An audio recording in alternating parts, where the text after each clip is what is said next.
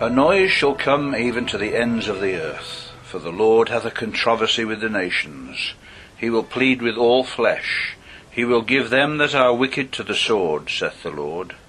Thus saith the Lord of hosts, Behold, evil shall go forth from nation to nation, and a great whirlwind shall be raised up from the coasts of the earth.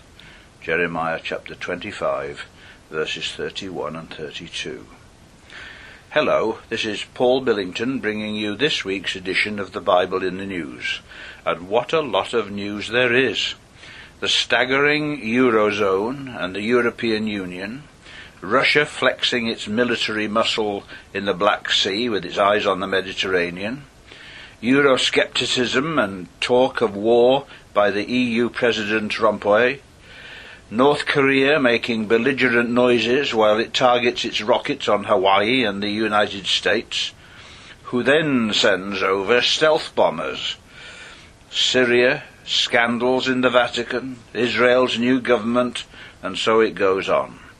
The world really is in a turmoil, a veritable whirlwind, a tornado reaching to the ends of the earth.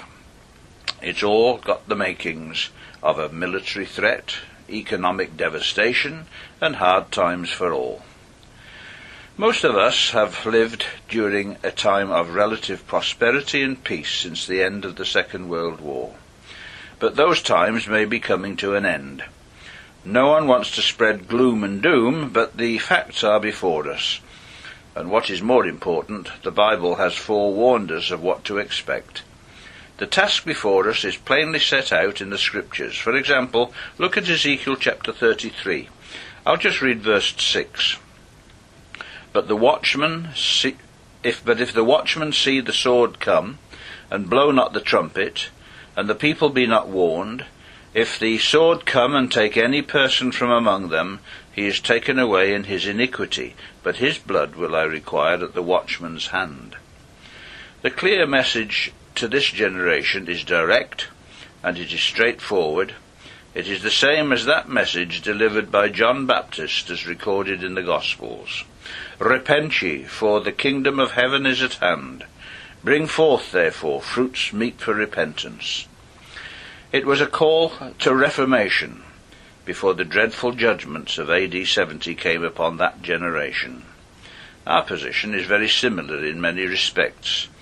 We have had the evidence of fulfilling Bible prophecy before us for many years, and especially in the latter-day restoration of the Jews to their ancient land. Long before our time, there were those who recognized the miracle of fulfilling Bible prophecy. For example, Thomas Newton, as long ago as 1754, wrote as follows: Men are sometimes apt to think that if they could see a miracle wrought in favor of religion, they would readily resign all their scruples, believe without doubt, and obey without reserve.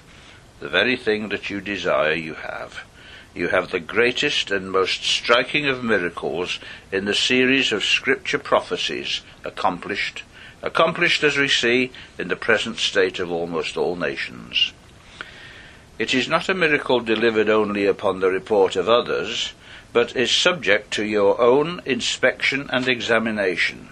It is not a miracle exhibited only before the certain number of witnesses, but it is open to the observation and contemplation of all mankind. And, after so many ages, it's still growing, still improving to future ages. What stronger miracle, therefore, can you require for your conviction?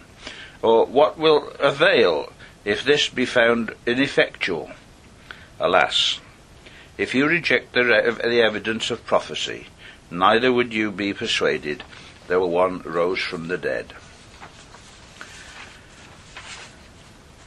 There is now so much more that can be added to what Newton had to say. But sadly, and for the most part, our generation is blind to it. Let us not be discouraged by this, however. The truth is staring us in the face. Jesus told us that a time would come when there would be upon earth distress of nations with perplexity, the sea and the waves roaring, men's hearts failing them for fear, and for looking after those things which are coming on the earth, for the powers of heaven shall be shaken. and then shall they see the Son of Man coming in a cloud with power and great glory.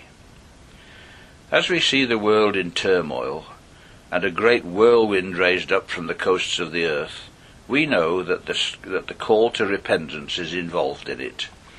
Let us respond in faith, for when these things begin to come to pass, then look up and lift up your heads, for your redemption draweth nigh. Verse 28 of Luke 21. Join us again on www.bibleinthenews.com.